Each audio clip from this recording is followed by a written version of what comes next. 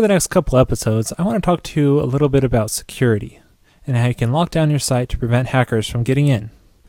Now, this may seem like a boring topic, but it is actually very important, and I encourage you to learn everything you can about security to prevent the hackers from getting in. Now, one of the first rules about security is to not trust user input. So, when this comes to Rails, is the params hash. This is complete user input.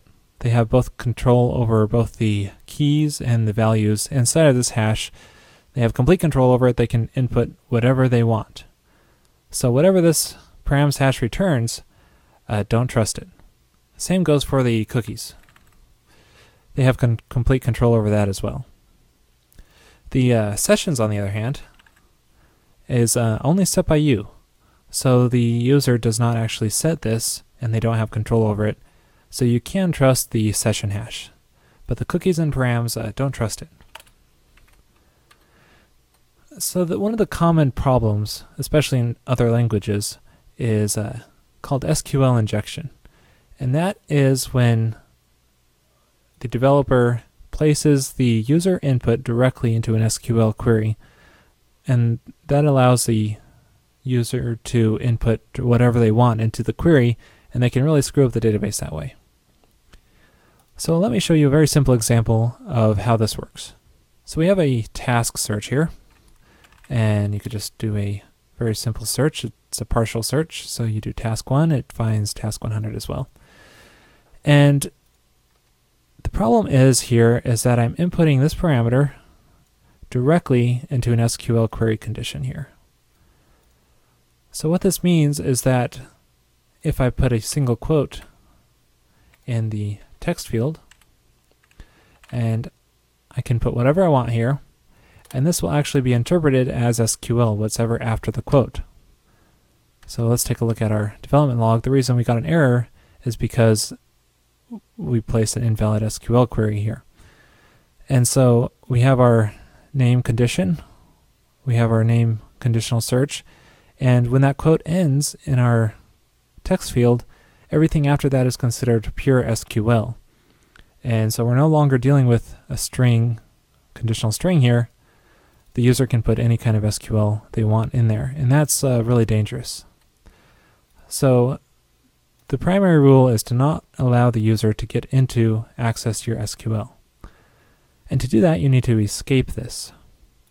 Now, Rails is really good about this in that they make easy ways to escape conditions.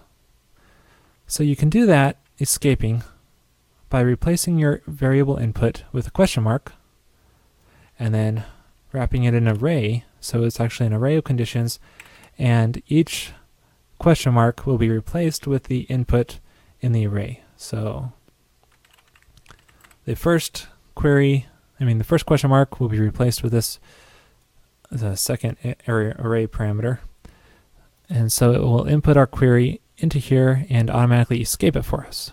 Let's give this a try. So search based off of this, and notice we didn't get an SQL error because Rails nicely escaped that single quote for us, so we're still inside of the string here, the conditional string.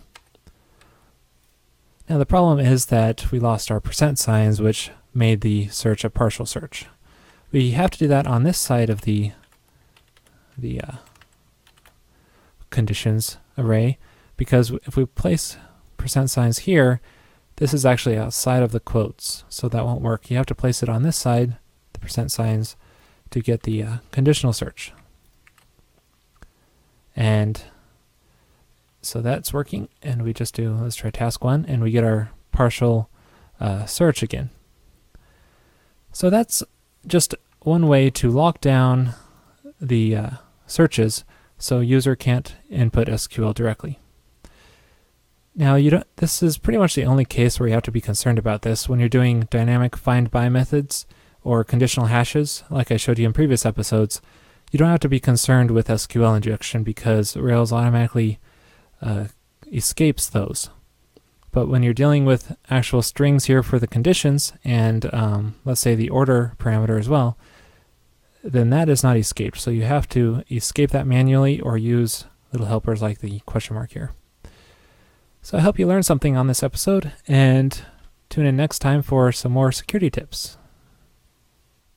Hey, do me a favor and check out our sponsor, peepcode.com, to make excellent Ruby on Rails screencasts, so it should be right up your alley.